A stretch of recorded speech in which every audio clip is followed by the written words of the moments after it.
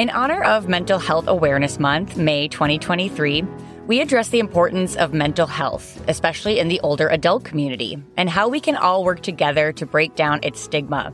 So we are speaking today to behavioral health professionals from Memorial Hospital's Evergreen Center.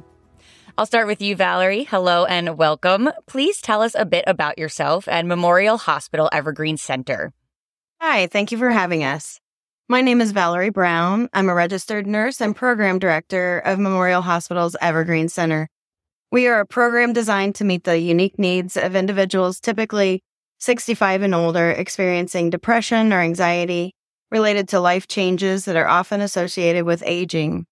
As the program director, I am responsible for directing and coordinating the activities of program staff to ensure quality patient care and provide community education to create awareness of the program. On our team is program therapist Max Holmes, licensed social worker, who provides therapy to our patients through group, individual, and family sessions. And our office patient coordinator, Ashley Haynes, who provides quality administrative and clerical services for the program and patient support. Well, thank you, Valerie, and thank you for introducing us to your program and team members. Now let's dive into our topic. Max, can you tell us what is mental health? Sure.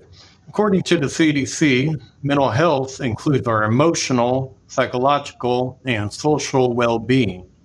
It affects how we think, feel, and act. It also helps determine how we handle stress, how we relate to others, and make healthy choices.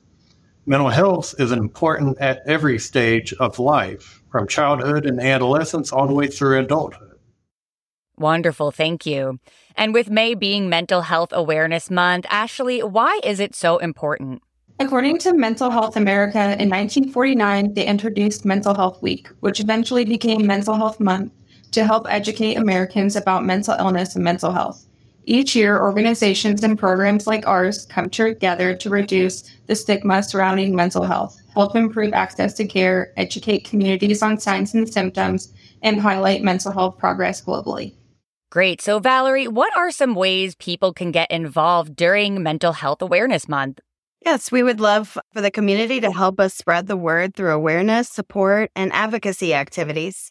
We have, in the month of May, a Community Mental Wellness Challenge occurring that is weekly challenges to share photos of getting active, enjoying hobbies, social time with friends and family, and doing self-care. Also, community members can do something to improve their own mental health, such as taking a walk outside, practicing mindfulness, or watching your favorite movie with a friend. You can also learn the signs and symptoms to watch for if a friend or family member is in crisis, and share your own mental health journey or why mental health matters to you. Great. Those are some really easy ways for community members to get involved. So, Max, what are some of the signs or symptoms that indicate someone we know is struggling with their mental health? Well, some of those kinds of symptoms can include changes in sleep or eating patterns, whether they increase or decrease. Expression of feelings of sadness, hopelessness, helplessness, or just wanting to give up. Frequent trips to the doctor or the emergency department for an unexplained illness. Frequent yelling and fighting with family or friends. Little to no energy. Loss of interest in previously enjoyed activities. Mood swings. An inability to perform daily tasks such as basic hygiene, missing appointments, or not cleaning up after themselves. And also, unexplained aches and pains. If you or someone you know is experiencing any of these symptoms, we want you to know you are not alone.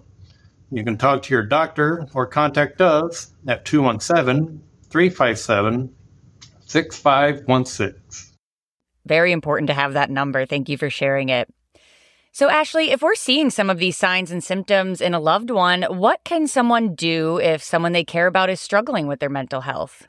According to the APA, some things you can do are express your concerns and willingness to listen and reassure them that you care about them.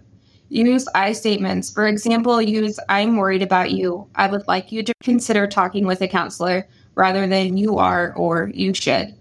Try to show patience and caring and not be judgmental of their thoughts and actions. Listen, don't disregard or challenge the person's feelings. Encourage them to a mental health professional or their primary care provider. For some people, it may be helpful to compare the situation to a physical health concern and how they would respond. For example, if there was a concern about diabetes or high blood pressure, would they be likely to seek medical care? Remind them that seeking help is a sign of strength. Thank you. Well, we talked in the intro about older adults and the challenges that they face. So, Max, can you tell us about the challenges that older adults face as they age, and how do these challenges affect their mental health? Often, depression and anxiety come from a significant life change. Feelings of sadness, guilt, hopelessness, or worthlessness occur due to some of these common older adult life transitions.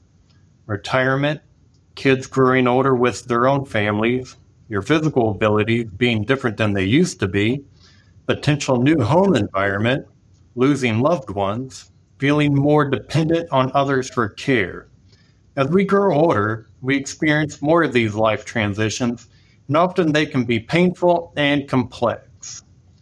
As we compare older adulthood to the previous chapters in our lives, many changes that occurred are things we initiated. As we get into later adulthood, it is much more likely that some of these things we experience are because of involuntary circumstances. Change is hard, even if we initiate those changes ourselves. It is significantly different from having change forced upon us and all the other experiences we did not anticipate. Absolutely. That change is very, very hard and definitely impacts this age group. So, Ashley, why is it important to talk about mental health and wellness for older adults? Symptoms of depression and anxiety often go unnoticed or overlooked, and even the person experiencing these feelings may often think this is a normal part of aging. There is a large population of older adults, and they need to know that they don't have to feel this way. It doesn't have to become their norm. In fact, according to a recent study done by the Mental Health America, about 58% of people aged 65 and older believe it is normal for people to get depressed as they grow older. We want you to know that there are ways to restore your quality of life.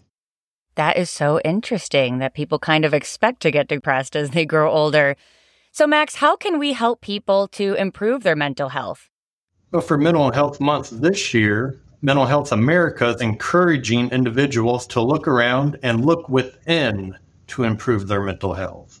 A few ways to accomplish that can include try to find 15 minutes to get some sunlight each day, whether outside or through a daylight lamp inside. Set a timer and clean whatever you can in 10 minutes. Try doing this daily to tackle cleaning up your own space in a non-overwhelming way. Put pictures of loved ones, pets, and other things you love in places you often look to stir positive thoughts and feelings throughout the day. Try keeping a journal or notepad by your bedside. If you struggle with shutting your mind off at night, write down your thoughts to attempt to clear your mind and find rest. Always remember, you are not alone. If you are struggling and need help, please talk to your doctor or reach out to us at 217-357-6516 for assistance. Absolutely. And Valerie, can you elaborate on what services your program offers and how someone would know if they were eligible for the program? As program director, I provide a confidential assessment to determine if you or a loved one are eligible for the program. Services offered by the Evergreen Center include a confidential, comprehensive assessment, group therapy, individual therapy, and family therapy, medication education and management, and aftercare planning, where we continue to engage and support our participants. Even though this is a group setting, we address each person individually based on their unique needs. And Max, can you elaborate on what is group therapy? Well, certainly. At the Evergreen Center, our group members, typically 7 to 10 people, receive group therapy to help work toward the better quality of life, mental health, and well-being. Group members help each other by sharing personal experiences and strengths, boosting self-esteem and confidence. By interacting with other members and receiving feedback from the group and the therapist, each group member gains a greater understanding of themselves and has the opportunity to create relationships with other people who may be facing similar challenges. During group therapy, the group may engage in open conversation guided by the therapist, which allows the group to support each other and share experiences. Often in group therapy, participants learn new skills that help their mental health wellness for the remainder of their lives. Wonderful. Thank you for that, Max. And Valerie, how do referrals to the program work? Anyone can make a referral to our program. This can include self-referrals, referral from their primary care provider or physician, from specialists, family members, friends, neighbors, community members or groups, and nursing home or residential facilities. Great. Thank you, Valerie. And as we wrap up here, Ashley, how is Memorial Hospital Evergreen Center helping to build awareness about mental health wellness in our community? This month, the Evergreen Center has teamed up with our behavioral health department in a community mental wellness challenge in the month of May. Each week, we will have a different category of ways to promote mental wellness, and participants can engage in activities related to each category. This is a great initiative to promote mental health awareness and support in the community. For details, please visit the Memorial Hospital website.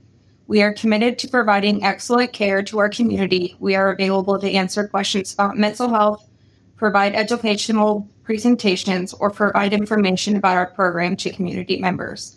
We also educate other healthcare professionals about mental health wellness and the specific challenges of aging. We are dedicated ourselves to reducing the stigma surrounding mental health in our community. We do it through education, highlighting progress, amplifying the voices of those in need, and improving the quality of life for the patients we serve. If you would like more information, education, or would like to discuss support for yourself or a loved one, please call us at 217-357-6516.